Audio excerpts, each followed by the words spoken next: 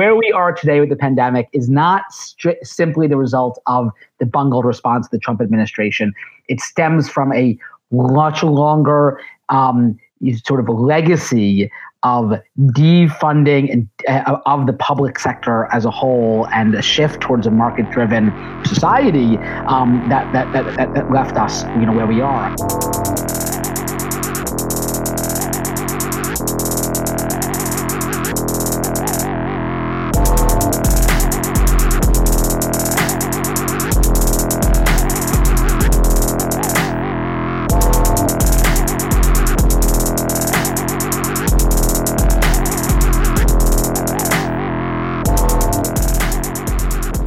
Welcome to Medicare for All Week. For today's episode, Phil and I are sitting down with a returning favorite from last year's series. Dr. Adam Gaffney is a practicing physician, writer, public health researcher, and advocate for single payer.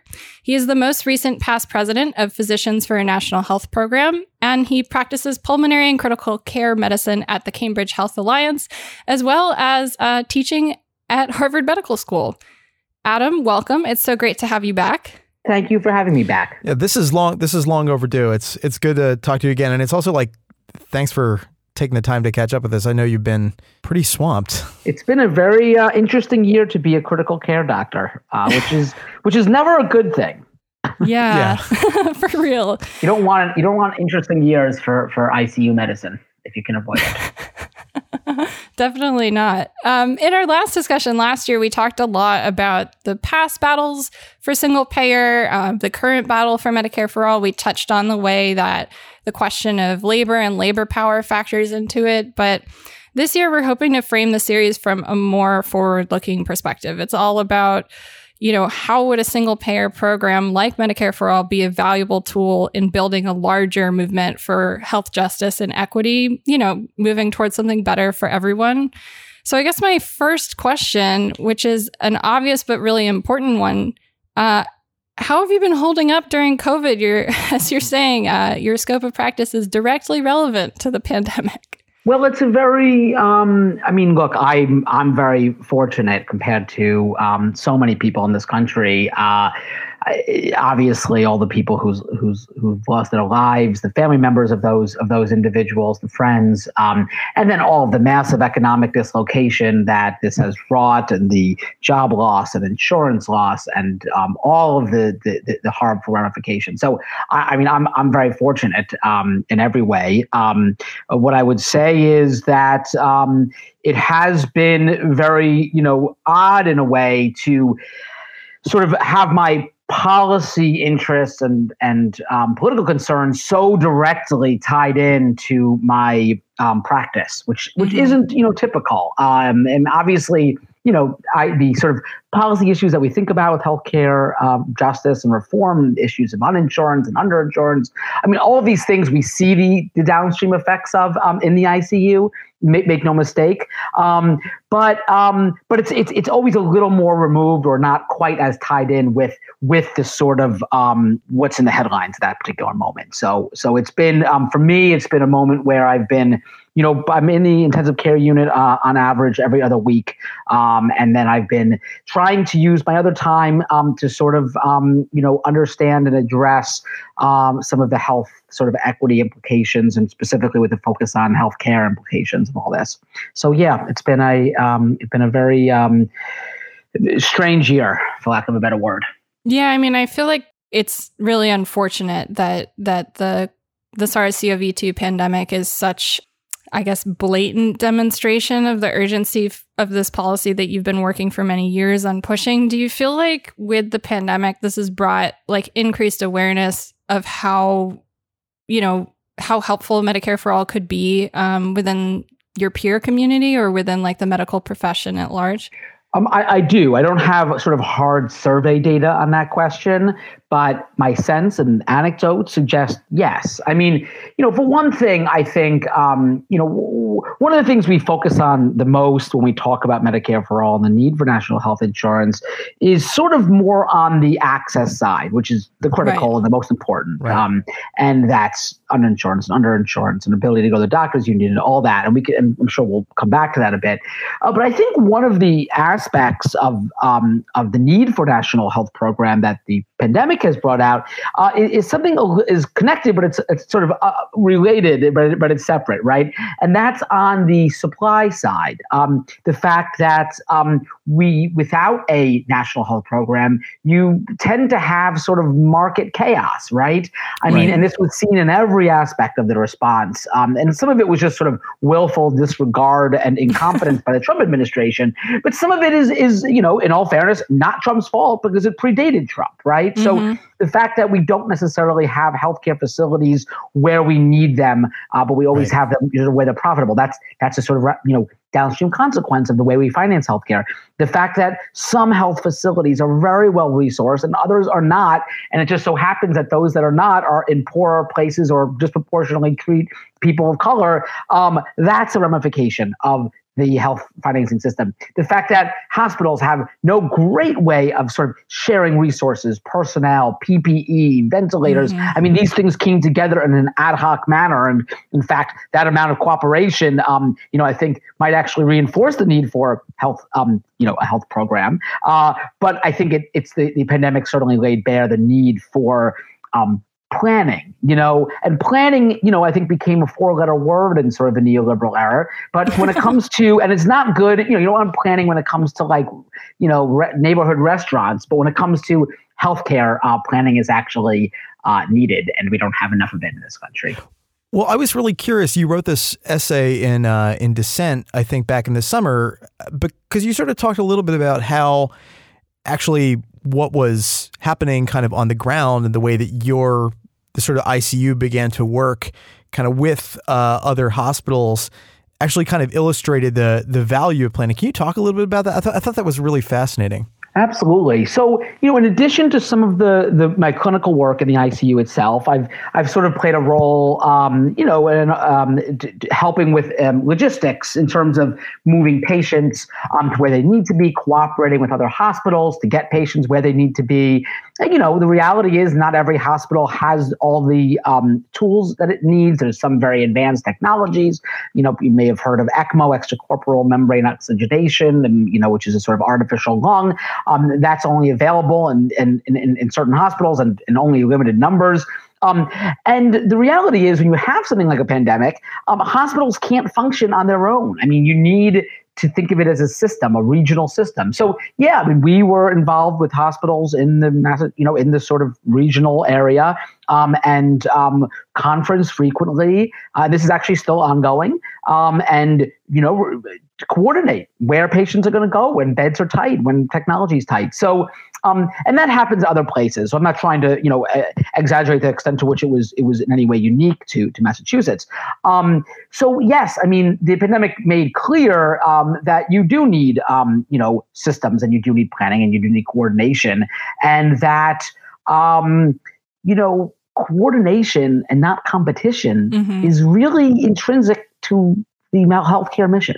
And I think that this made that clear. Yeah. I mean, I keep thinking about if we had gone into this pandemic with Medicare for All established, right? Like how many things would be so much easier, just both in terms of for example, portable medical records, right? I keep thinking about this. I have some doctors who are on the Epic system and I have some that are on proprietary systems. And during normal times, it's a pain in the ass to make sure that everybody's on the same page. But the pandemic has made that so much more difficult. And you're also seeing this, I think, at least anecdotally speaking, where you have patients that are perhaps seeing a urgent care physician, getting a positive test for COVID and being given antibiotics right off the bat, right? And that there are sort of these errors in communication and errors in charting that are also happening just as a general result of the disorganization. And I feel like there are so many small things like that would be changed just through simple coordination just through the removal of all these different pass-throughs that, you know, basically exist between the provider and the patient. Mm-hmm. Absolutely. And I think, another manifestation of this that I think is going to become increasingly obvious is in the vaccine rollout. I think there's a little question that, a fragmented system as it is, regardless of what you think about prioritization schemes, because I'm sort of coming to think of that as less important than the fact that we don't actually have a sort of health service to bring this to the people where they are. And that whatever the prioritization scheme is, it's going to result in inequities because of that. And I think that's, that remains to be totally shown, but I think it's highly likely. So Adam, one of the things that I remember reading that you had written, I can't remember if it was before or after the pandemic started, was you did this little analysis of like just how much public health funding as such has like cratered in the United States. And it occurred to me that like even the way that we think about that, the way that we define public health as such in the United States is so limited because we don't have a system like a single payer system. So like the way that we think about the resources and facilities for public health is like hived off even conceptually from the way that we think about individual medicine. And so that like, it just introduces all of these contradictions when you begin to face a pandemic. Absolutely. And I think, the underfunding, it introduces contradictions, as you say, and just on a pure resource level, the proportion of total healthcare spending that goes to public health is massively inadequate. We've been undercutting public health for many years. And I think, and that has resulted in, job losses and inadequate. So, because the reality is, most of public health is actually, even though we think of the CDC a lot and Fauci's always in the news and so on, it's really the local and state health departments that are doing the sort of majority of the kind of boots on the ground work that you need, whether it's test and trace and contact tracing, or whether it's some of the vaccine logistics.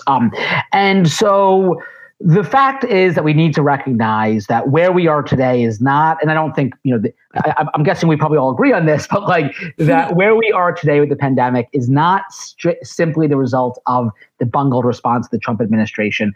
It stems from a much longer sort of a legacy of defunding and of the public sector as a whole, and a shift towards a market-driven just society that left us, where we are. I think that if a better president had been in power, it would have ameliorated some of this, but it wouldn't have eliminated it. Yeah, I think that's a really good point, because I think too easily people just dismiss the situation that we're in now on like, oh, Trump bad, therefore pandemic response bad. But it's so much more complicated, because healthcare is just a conversation about the allocation of resources, right? And we're seeing strains on resources across the board, especially when you think of like hospital capacity and the fact that you have these regional sort of choke points where you have more, let's say, hospitals with a little bit more liquid capital on hand because maybe they're in a wealthier neighborhood, offering nurses like $5,000-$6,000 a week if you'll just travel out of your county into ours because we're short-staffed because COVID. And then you have the fact of the matter is the rural hospital can't afford to offer the same. And you have this movement of expertise and of labor power away from where it's needed the most. And we're seeing constantly sort of the worst case scenario effects of both like the trend of like defunding the public sector, but also like hospital consolidation and the shift of like a profit model for hospitals that's very dependent on like, really lucrative surgeries. Yeah. And it's just laying bare how unsustainable our current system is, really, because when you have it stressed at all, which right now it's under a lot of stress, but even just a little bit of stress, really tips the balance, and it becomes immediately obvious how cruel and unequitable it is. I mean, I think that you put that really well. I mean, and I think I have a very similar perspective. I wrote a piece for the Baffler a few months ago, sort of on this issue, because we often, in recent years, there's been a lot of discussion about sort of the issue of high sort of hospital prices, meaning like what hospitals are able to charge private insurers, which is a problem and is a very real thing. But what that kind of sort of discussion misses is a couple things. First, it misses the fact that there is these big disparities in resources, as you outlined, between hospitals. Yes, there are certainly hospitals that have bigger budgets than they need to provide care to their communities. But there's a lot of hospitals that don't have enough resources to take care of the people in their communities, right? And that's absolutely an area where you saw COVID, once again expose that, right? I mean, there was this one very simple analysis in JAMA that basically just compared like total COVID hospitalizations in different boroughs of New York with the number of hospital beds in each borough. And if you follow the sort of New York stage of the pandemic, there was a general sense that some of these hospitals that were less well-resourced were much more overwhelmed, right? And I mean, I think it's sort of not surprising that will be the case, but like that happened. And okay, and why are there these giant disparities in resourcing behind hospitals? There was another article in Health Affairs sort of more recently that, and this sort of ties into what I do, intensive care unit medicine. And we don't really usually think of intensive care units as like something that's, we don't usually think of it in terms of disparities for various reasons, mostly good ones. But this article just showed that like they looked at communities and the number of ICU beds per capita, and they compared that to the community's median income. And they found that, poor communities about half of the poor communities had no ICU beds, right? So that's obviously going to have a big impact when it comes to response. So, and that kind of ties back into the planning issue, which is we don't have healthcare facilities necessarily where we need them. We have them where they can turn a profit. And second of all, healthcare facilities are not always financed according to community need. They are often financed according to community means. And so we have, what I refer to as supply inequality, which is, sort of what it is. It's pretty obvious. And it actually, it's connected to, but not totally the same as kind of what we might refer to as demand inequality, which I don't like the term because it uses demand in the way that the economists use it, which is to mean that like if I have more money, I can have more demand. But like functionally what it means is that people aren't able to sort of get the same regard, even if they're living in the same place and have access to the same hospitals. A less well-insured, a lower income person is unable to get the healthcare that they need according to their medical needs because of that. So there are these two very tightly interrelated, slightly separate concepts. Yeah, that's helpful because I feel like at the beginning of the pandemic, a lot of the way that almost from the beginning, people started framing the sort of implications of COVID-19 for the Medicare for All kind of debate was like, oh, well, what's going to happen when X percentage of people lose their insurance? But in a way, it goes so much deeper than that because it's about whether or not people can actually receive care in their normal sort of like place of residence and like how far they have to go and like are there going to be adequate resources there just on the basic kind of supply side, even before you get to the question of how they're going to fare in terms of insurance coverage. Exactly. And those are the two sides of the coin. And in many ways, both sides of the coin are like, I don't know what the right word is, degrading to some extent or getting worse in the sense that, I mean, on the demand side, and again, it's a weird way to, I don't like the term demand for this, but whatever, it is what it is. There have been falls in uninsurance with the Affordable Care Act, as we all know, about 20 million people gained coverage that's been attributed to the law. But there's been a gradual rise over since the beginning of the Trump administration. There has been a rise of about 2.3 million people losing insurance. So that's actually getting worse, at least for the last 4 years. And then, of course, there's the whole underinsurance pandemic. We're up to about 44 million people underinsured. Although that number is like very specific. It's a specific definition of underinsurance, and it actually excludes both children and elderly. So when you hear that number, it actually doesn't include the Medicare population or kids. It's only working age adults. It comes from a Commonwealth Fund survey. So that's on sort of the demand side. But the supply side, there's been a lot of studies that have shown again and again that, communities like, the closure of hospitals, is disproportionately impacting sort of rural communities. Of course, we know that. But also primary healthcare and it's, if you just look at even at I think one study was like Philadelphia and different communities within Philadelphia, and it correlates, where there's no primary care doctors correlates with, a high proportion of minority individuals. I think another study looking at trends in time, found that, nursing homes were closing disproportionately in poor communities. So there's inequality everyone knows that inequality is rising in society. We usually think of that inequality in terms of economic inequality, rightfully, because that's the big part of it. Economic income inequality has been growing since the late 1970s. But I think the rise of health inequality, although people are sort of familiar with it, doesn't get as much emphasis.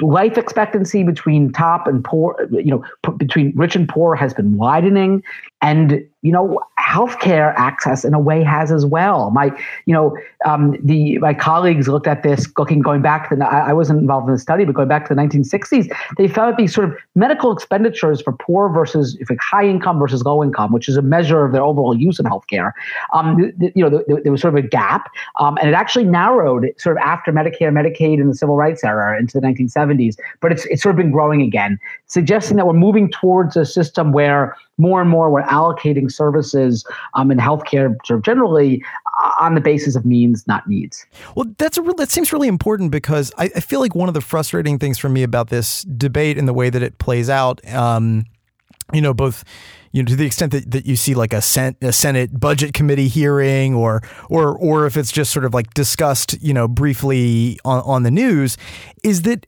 the debate over Medicare for All almost sort of gets narrowed down onto like sort of one outcome of interest versus another. Either people are just talking about in terms of like, how much more or less is this going to cost, or how many more or less people are going to be insured or, insured at an adequate level. Or it's, some other kind of very, very narrow kind of thing. But I think what what your work sort of both sort of in the clinic and also your research kind of show in this really interesting way is that it's wrong to sort of be a reductionist in the way that you think about the value of Medicare for All. Sure, it makes it maybe easier to talk about because you can like recite a single statistic or like it's going to do this one thing. But in a way that kind of, even just focusing on, for example, like economic inequality or even just health inequality has a way of kind of delimiting the way that we talk about the possible benefits of it. No, I think you're right. And I think this is a larger issue about messaging and, as well. It's like I remember during the 2016 primary debate, when Clinton and Bernie were sort of debating about healthcare, one of the things that Clinton said during one of the debates, and I'm sort of paraphrasing roughly here, was like, well, look, we already got 91% there, meaning 91% of people have health coverage. Like, why don't we just go the final 9% rather than sort of starting all over again, right? And I apologize to Clinton if I've mangled that paraphrase too much, but I think that's basically accurate.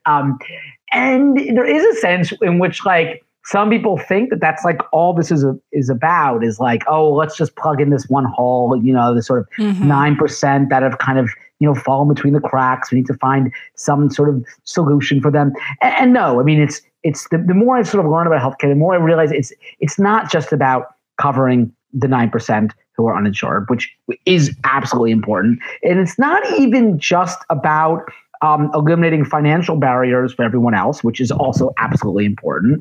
And it's not even just about, getting rid of restrictive networks. And it's also about other things. It's also about the, actual justice when it comes to the supply side, when we talked about already. It's also about the fact that fragmentation is a fundamental defining feature of our healthcare system, right?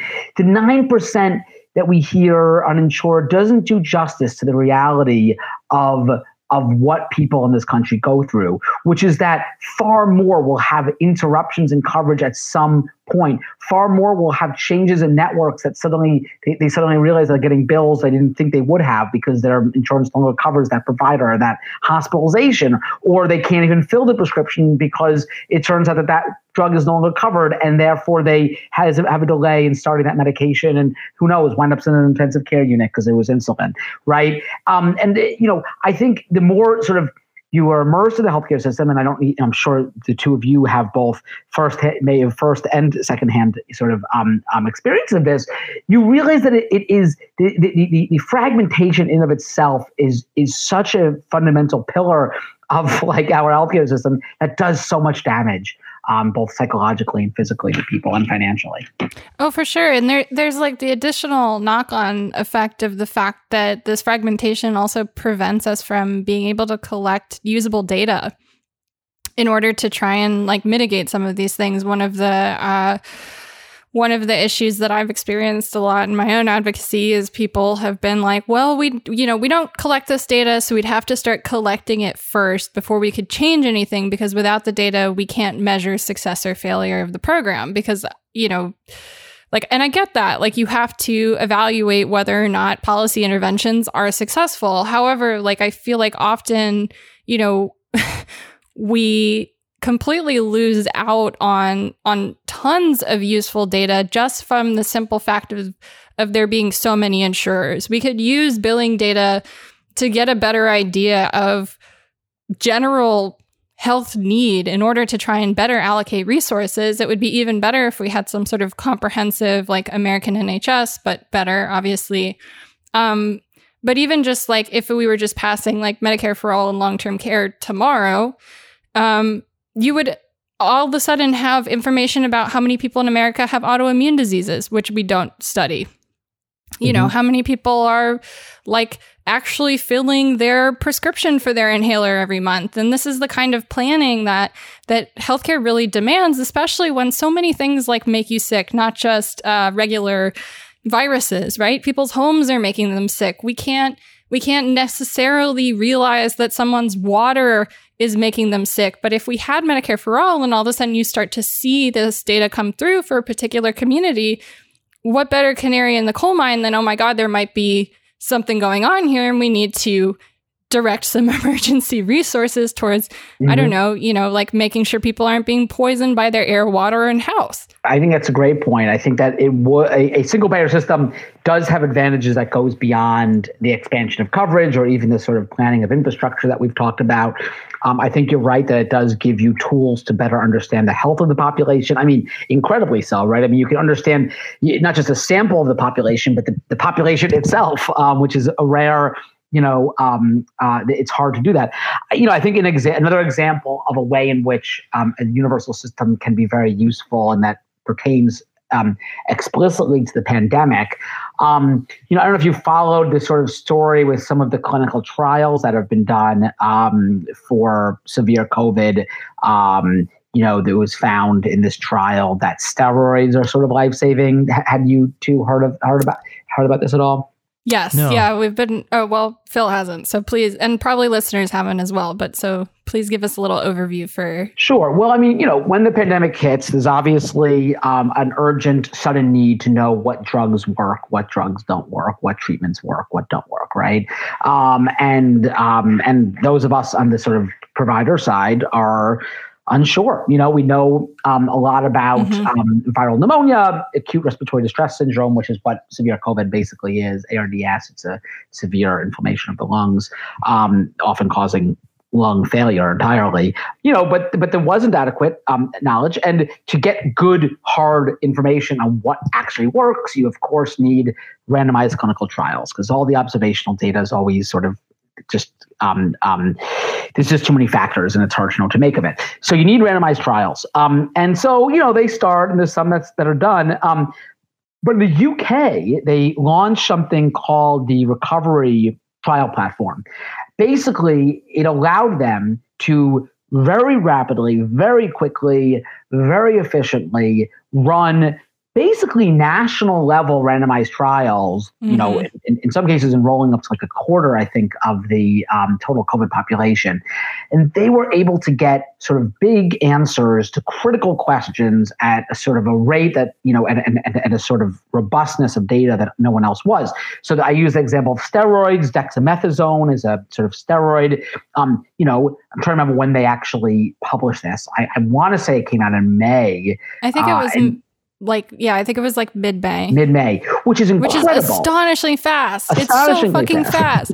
Imagine if we had something like that here and in the UK. What if we had an international version? Imagine what we could fucking do with that. It's like, oh, sorry. And it's such a lot. No, I mean, it makes me upset too, because the reality is the recovery trial found that steroids have a big life-saving impact, and we weren't using them for the most part before that. Right. That was massively life-saving. Like, and it's hard to even like based on their data, like, you know, many lives have been saved because we know that steroids work. And there was concern before that trial came out that steroids may be harmful. No one knew. We weren't sure. So anyway, you could have done that on the national level in the United States if you did something similar. You need an investment, again, in public health resources and research and direct investment in research.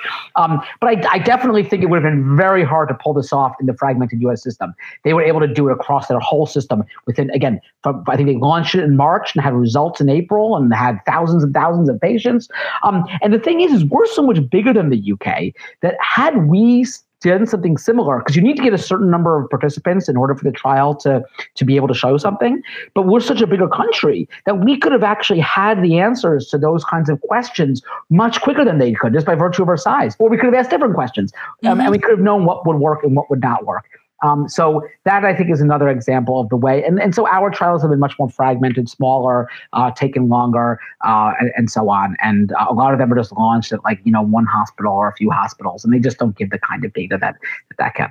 Adam, I'm wondering, you know, one implication I think of what you're saying is that I think the way that we've seen the traditional political constituency for Medicare for All is, you know, people who are insured or underinsured. You know, there's the sort of the history of like labor campaigns for single payer, which is, you know, fragmented too in certain ways, as we've seen in the past year or so. But I mean, I think one thing that B and I have been talking about, you know, in the last, you know, few months especially, is that, you know, once you start to begin opening up these arguments and seeing all of the different potential impacts of Medicare for All, the potential constituencies seem to grow. And there seem like a lot of latent constituencies that maybe haven't been like tapped into because we haven't necessarily talked about it in this way. And I'm wondering, like, what your sort of experience, or you're sort of like looking into this range of benefits, like what that tells you about like potential, you know, sort of sectors of support that we might not have thought about before because we're thinking about this in a different way. Yeah, that's a good question. I mean, I think we've talked about this, I guess, in our last time I was with you, but I do think the sort of medical community is a sector that, particularly physicians, you know, has been discounted too frequently. And I think that I honestly think this pandemic and this sort of contemporaneous sort of trends in the political economy of like physicianhood is going to alter that. You know, with the consolidation that Beatrice mentioned, the fact that physicians are increasingly employees, the fact that many have seen, you know, the kind of impact of lack of coordination and lack of integration, the way it's played out, I think that's going to generate more support, growing support. I think I do wonder, you know, this is a very narrow constituency and it's not going to make the difference. But I do think, you know, in regard to what I was saying about this sort of recovery trial and all this, you know, that like the medical research community to a greater extent too, you know, could potentially see the benefits and the possibilities of an integrated system. You know, there's probably many other constituencies that we can think of. Those are the two that come to mind, probably just because where I'm situated personally. Yeah, I mean, I feel like there's like a huge capacity for potentially reducing some of the errors that we've seen in the COVID response as well. I mentioned people being prescribed antibiotics right away when they all of a sudden, they have a positive COVID diagnosis. Maybe they have a cough. They're in an outpatient setting.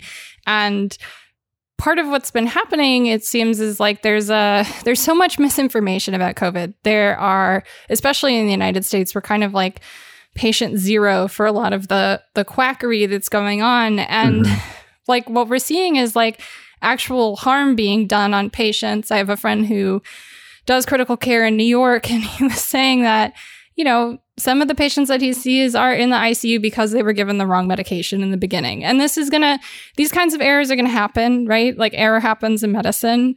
However, I feel like this sort of like disjointed, fractured healthcare system is like actively contributing or actively impeding the transfer of knowledge at a time that it's so important.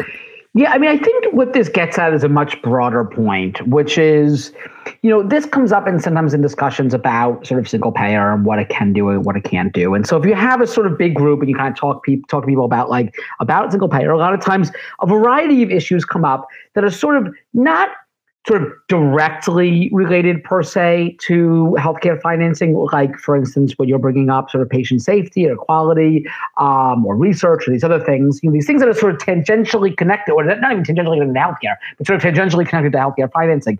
And I think the broader point to be made is that whatever the specific problem is that you're dealing with, whether it is research, whether it is data, whether it is quality and errors, as you're referring to, Beatrice, a single payer system is not going to suddenly solve them, in the sense that, like, there's going to be medical errors under there is medical errors under every healthcare system. But what it does do is it gives you a framework to address them systematically, not just locally. And I think that's sort of the broader point here. Totally. I mean, I think that's a great point. It's like designing a healthcare system where the finance model doesn't get in the way, which is our current situation that we have now, where it's like we have all of these other issues that are being exacerbated by the fact that we have an inefficient and frankly cruel finance model that sort of supersedes everything and gatekeeps access to the various components of the care infrastructure in the United States. Agreed. Yeah, and I also feel like it sort of it contributes to its own stability in a way, because it does make it harder for people to know who to blame when things go wrong. So it allows errors to persist potentially for much longer. That there are fewer, adequate like feedback or accountability mechanisms. And I think that's a very good point, right? I mean, we don't, it's very easy to know, kind of in a country with like a reasonably well-functioning single payer system, like where the problems are, and it generates a constituency that can push to fix them. But like, you don't even really know where that is in the United States, right? Like, so if there's like, a shortage of like MRIs in a region and whatever, country X, that is known. It's a problem. Politicians can be pressured. The problem can be fixed. Life can move on. We don't even know where those kinds of, or maybe someone does. It's buried in the medical literature, but it's certainly no one's job to like actually do anything about it, right? And even if there was someone's job to do anything about it, they couldn't do anything about it, because we don't actually have the tools that would allow someone to say, all right, well, we need more MRIs in Tucson. We probably don't need more MRIs in Tucson, I'm guessing, but that's just like an example of the problem. And that's also why it's important to have a system that includes people across the class spectrum.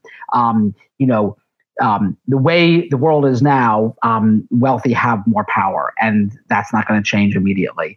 And if you have a healthcare system that includes people who are across the income spectrum, that actually helps you to ensure that those quality shortfalls, those issues, are addressed. Unfortunately, right now we have a society where poor people's programs often, just simply get neglected, and the problems within them don't get addressed. Yeah, I mean, it's what's the phrase? Rising tide raises all ships, right? It's for some people in our current system are just like anchored and then drowning. I think it's absolutely, I think obviously exhausting day in and day out to be like inundated with all of this like horrible, scary COVID information, right? But I think, it's such an important time for us to be talking about these things, because I feel like more so than now, it's much easier to convince people of the urgency. Often where I come from with my own advocacy is like I'm a patient myself. So people who are also patients gravitate towards like what I'm talking about because it speaks to their own experience. But, I do get pushback from people who say, well, you're only doing this because like you need XYZ medication and all these people need insulin and you guys should all just get a job that, pays for it. And if you can't get that job, then like you're shit out of luck. This is the American way. And like I guess a silver lining of COVID is that that's really dropped that out of the conversation for me. I'm not hearing that from people as much anymore. It's sort of reframed things away from this idea of the binary between like the well-insured person and the underinsured person, which I think, as we were talking about, is sort of a limited picture of what's actually going on, because looking at just like simply like how the finance portion is being allocated doesn't give us a full picture of actually what's going on in people's lives.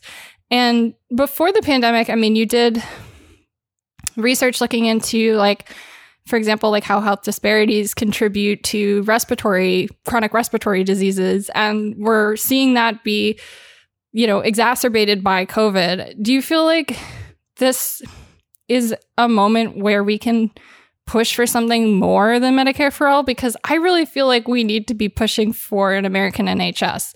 And we need to be pushing for Medicare for All that includes long-term care, because as we've seen, congregate settings are not compatible with our pandemic situation. So I think there's a number of like great points tied together there. So first, I mean, I do think there's a window of opportunity here to be very ambitious. First of all, I think, and I'll get to your point a little more directly in a second, but I think, I think there is a coming crisis that may have been temporarily averted, but that's going to hit us in terms of health coverage. Okay. And what do I mean by that? Well, there's been obviously lots of job losses and insurance and private coverage losses. Now, we don't know exactly how many people have been left uninsured by that. The data is a little spotty for a variety of reasons. We don't have a sort of standard survey for 2020 yet. But it seems like at the very least, Medicaid has stepped in a major way to prevent many of those people from becoming uninsured, right? But at the same time, states are seeing pretty desperate, budget shortfalls in the coming months, right? We know this. I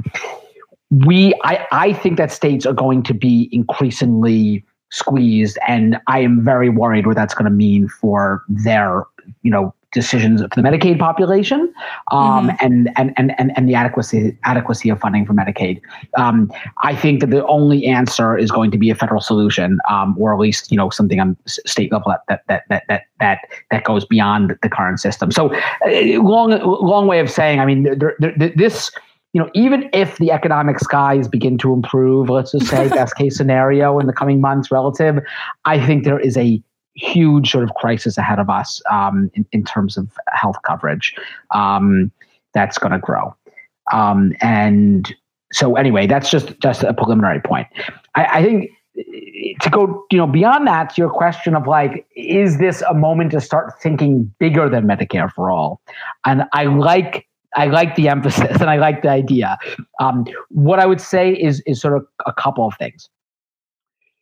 I would keep in mind that the Medicare for All proposal that is, let's just say in PNHP's sort of proposal, and that to a very large extent is incorporated in the Medicare for All legislation in Congress, but particularly in the House, goes beyond sort of just pure kind of public health insurance to a greater extent than I think is often realized. And so what do I mean by that?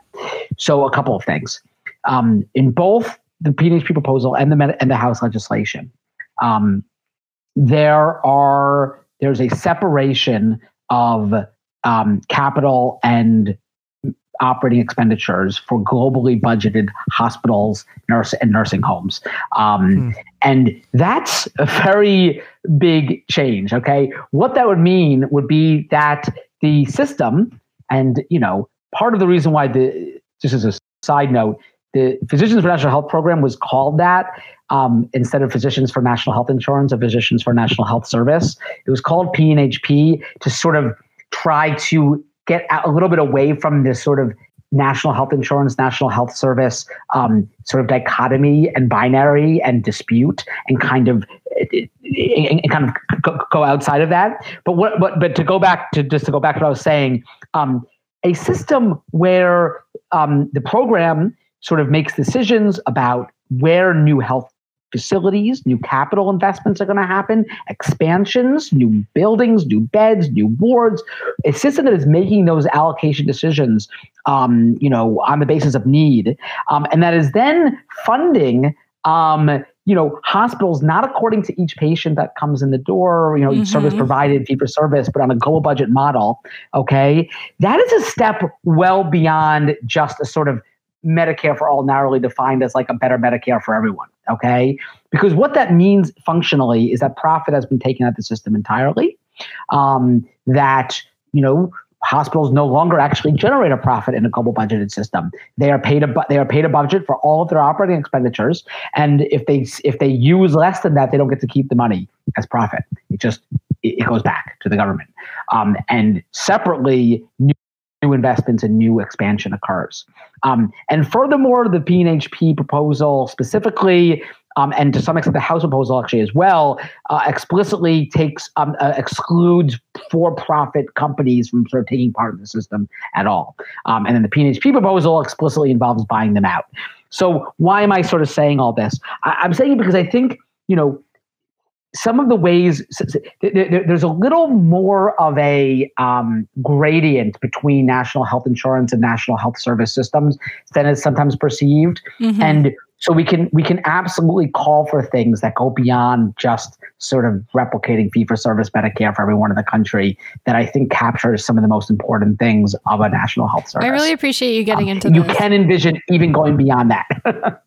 Yeah. No, that's helpful. It hadn't been framed to me in quite that way, or I hadn't thought about those dimensions of it, but when you look at the entire legislative package, it's more, I think, than just financing.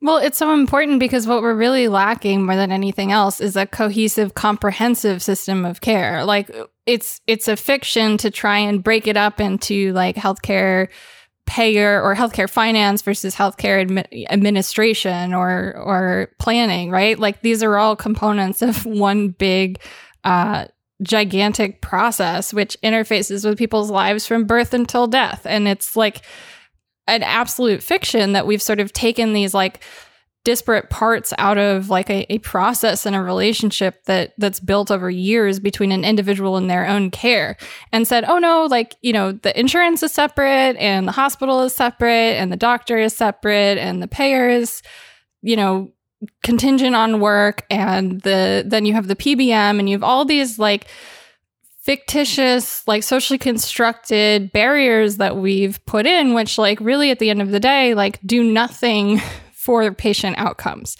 And really, I think we can do away with. I think that there's so much room right now to be rethinking how we are allocating resources, which is really what healthcare is all about.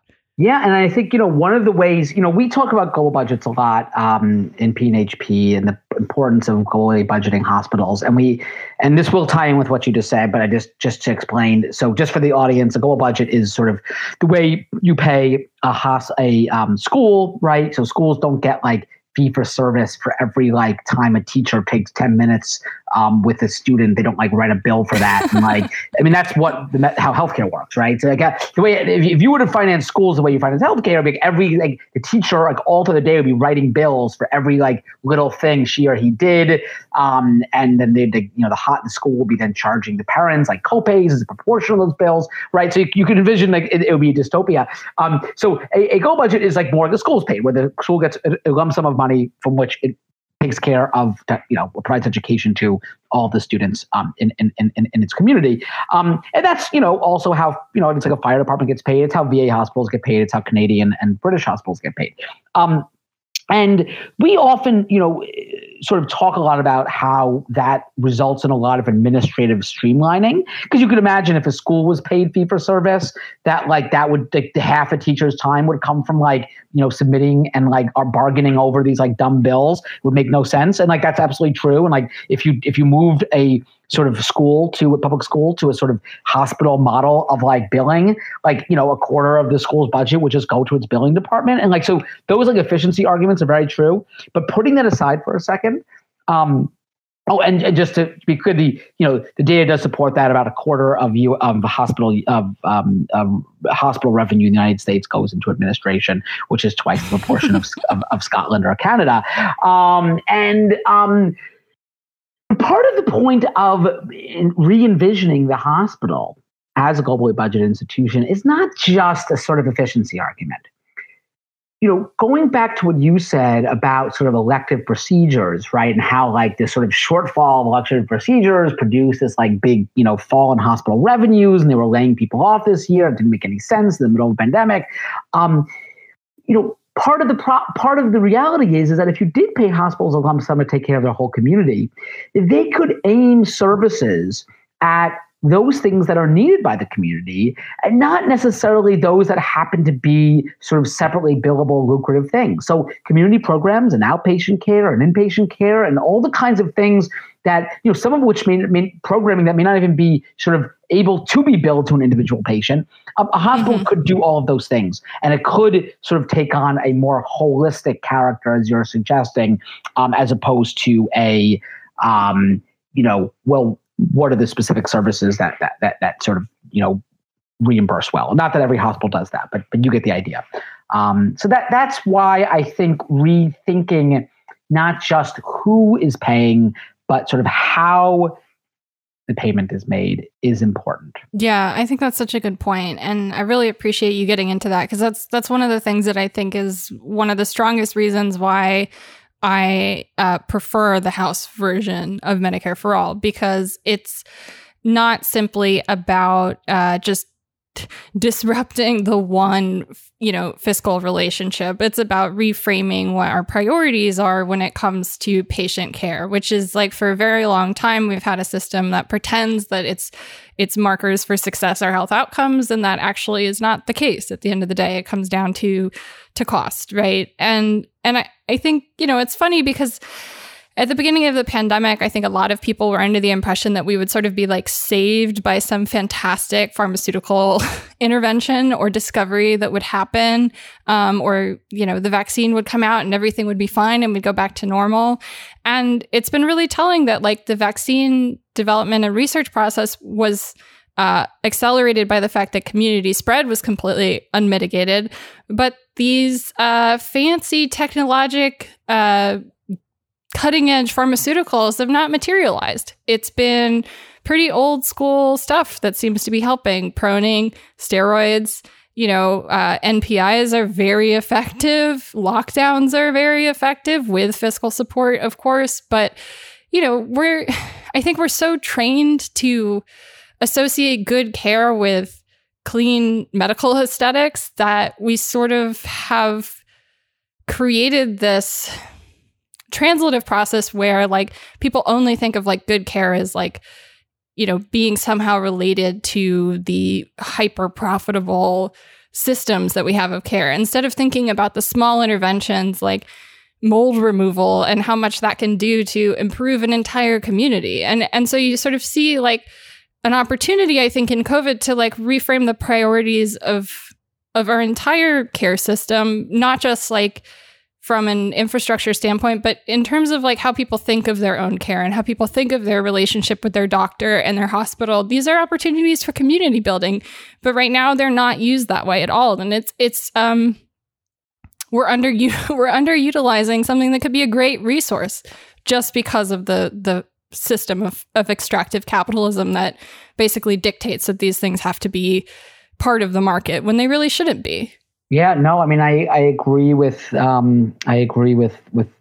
your points. I mean, I think the other thing I'd add is, going back to the whole medical research side, and I was emphasizing, how a sort of system sort of might help you do something like the recovery platform, but also just that you're right that when you were getting at with the sort of the sort of pharmaceutical and non-pharmaceutical interventions, that currently, there's very limited relative resources for doing, say, randomized trials of non-pharmaceutical interventions because, right, there's not much money to be made there, or to study new usages of old pharmaceuticals, right? And that's ultimately a public goods problem. And that's why we need public financing of much more medical research and of much more medical trials, because the pharmaceutical industry is not going to fund trials that is not going to make it wealthy is the simple reality. But I think the larger point here is that if we want to improve the practice of medicine, I think we need to triple down on our public investment in research, including in publicly funded clinical trials. Yeah. What would your call to action be for physicians who feel like they want to get involved and like trying to advocate for this? Because I hope that some people are listening right now and they're like, wow, this would be a much better job condition to work under than the current system where I have to deal with all this coding and billing. Physician advocacy was a huge driver of support for original Medicare. You have the capacity to influence patients. You have the capacity to influence the community. Doctors are considered to be, leaders in the community. And I feel like it's really important for as many people who like work in this profession as possible to get involved, because you guys really do know what you're talking about. You do this day in, day out. I think that when it comes to Medicare for all activism, we sort of all have our own niche, because at the end of the day, we can all, there's no question that you are often most able to sort of speak to the concerns of people within your community. It's often true, right? So I think there's no question that, one of the key areas for physicians, although I think we have a role to play in sort of educating the public and in sort of participating in the sort of political discourse, I think education within the medical community is absolutely essential. And it's a lot of what the sort of, it's a lot of the sort of bread and butter kind of work that I've done for Physicians for a National Health Program has been education within the physician community. And I will say that, 2020 started off really good in that way. It's funny just thinking back a year ago, how long ago it feels, right? It feels like a decade ago. The year started off, the primary was still ongoing. It was sort of a very hopeful moment. I know everyone knows this. I don't need to remind you of what happened in January. But I'm just setting the scene a little bit. We wound up actually, publishing this sort of full page ad in the New York Times with all the sort of names of physicians from across the country who, saying that like, it's, time to stand for Medicare for all. And that coincided the same day as the American College of Physicians, which is the nation's second largest specialty society. It represents internists. American College of Physicians came out with a position statement basically endorsing universal health care and endorsing Medicare for all explicitly or single payer as like one of two ways to get there. And yes, like as a single payer purist, I would have preferred if Medicare for all was the only way, but still, that's like a huge win, right? And a huge win. The Society for General Internal Medicine followed suit later that year, and that was back in, I guess, February, I want to say. And so there has been progress in this, and I think that kind of the fact that the ACP switched gears, that wasn't something that happened overnight. That's something that happened as a result of God knows how many years and hours of people within it pushing for it, and obviously the work that people have done outside of it. But that's an example of where all of us can make a difference. So yeah, if I was like an ophthalmologist who was in favor of Medicare for all, I would probably do work within among ophthalmologists to some extent, and within the ophthalmology society, and push to get them on board. And those things, I think sometimes we get into a situation where we're kind of looking for the one big trick to like achieve Medicare for all. Like this one thing will do it. And at the end of the day, as we know, it's a massive, it's going to be a massive battle, and it is going to be, perhaps one of the defining political struggles of our time. And there is going to be no one thing. It is going to be an enormous amount of work, both sort of traditional activism and intellectual work and grassroots advocacy and sort of every level you can imagine of people working towards this goal. And so for each of us, that's going to be something different. But each of the points, each of the parts, each of the pieces of the puzzle is going to ultimately be necessary to sort of achieving the ultimate, win. That's such a great point. I mean, I feel like so often, you do hear people like just waiting for, what's the one thing? Do we need like a purity test vote? Yeah, what's the miracle? What's the organization that everyone has to join? And then we get there. And it's like, I get that desire, right? Because this is something that people really want and people really need. But at the same time, like both from the standpoint of building the kind of constituency that we would have under Medicare for all to fight against policies of austerity and cuts to social and public spending, et cetera, like we can get there also in the process of building support for Medicare for all. And I think that the sort of like game of like, we have to figure out the right way and we have to figure out the right pathway to Medicare for all or the right glide path or incremental directional policy or whatever just really ignores the fact that like, no, actually people need to, this is a project of political education. This is a project of community building. This is a project of having conversations about how policies can change our lives versus how much policies are going to cost. And this is like a bigger, longer project than can just be accomplished by joining an organization. As we fight for Medicare for all, I feel like we will build the kind of constituency that will then be even more powerful once it's passed. But it doesn't mean that in the meantime, we have to just like sit and take it. Like it's important to talk about Medicare for all every day, to like be thinking about it, to be thinking about what's beyond Medicare for all, because as we've said multiple times, it's not the first step. It's not a silver bullet itself, and that's something that I think is a nuance that's really missing from the conversation. No. And I think, Adam, like the value of, I think your experience with PNHP, and I think the potential that I see is that like, there are ways of unlocking, not just, public opinion. There's all of this conversation about like the public supports Medicare for all. And it's, and for me, it's like that public opinion is pretty, manipulable. It's pretty inert. It's pretty like reactive to a lot of things. But what you're talking about, this seems so important, is like unlocking numbers of people who are able to act together in unison, collectively, in a concerted way. But also just like I think the valuable like takeaway is you were able to make changes in what I would have guessed would be very, very difficult fields to till. And I think that that's a valuable thing to remember about like what the task is now. Yeah, I think you both raise great points. I think that, one thing I think it's also good to get away from the binary of, and this somewhat relates to what you were saying. It's a little separate. It's good to get away from the binary of like, do we fight for Medicare for all, or do we do, which might take no one knows how long, or do we sort of fight for X, Y, and Z, things that might be more short-term achievable? And I see no real evidence that trade-off exists. I think that a Medicare for all movement is very capable.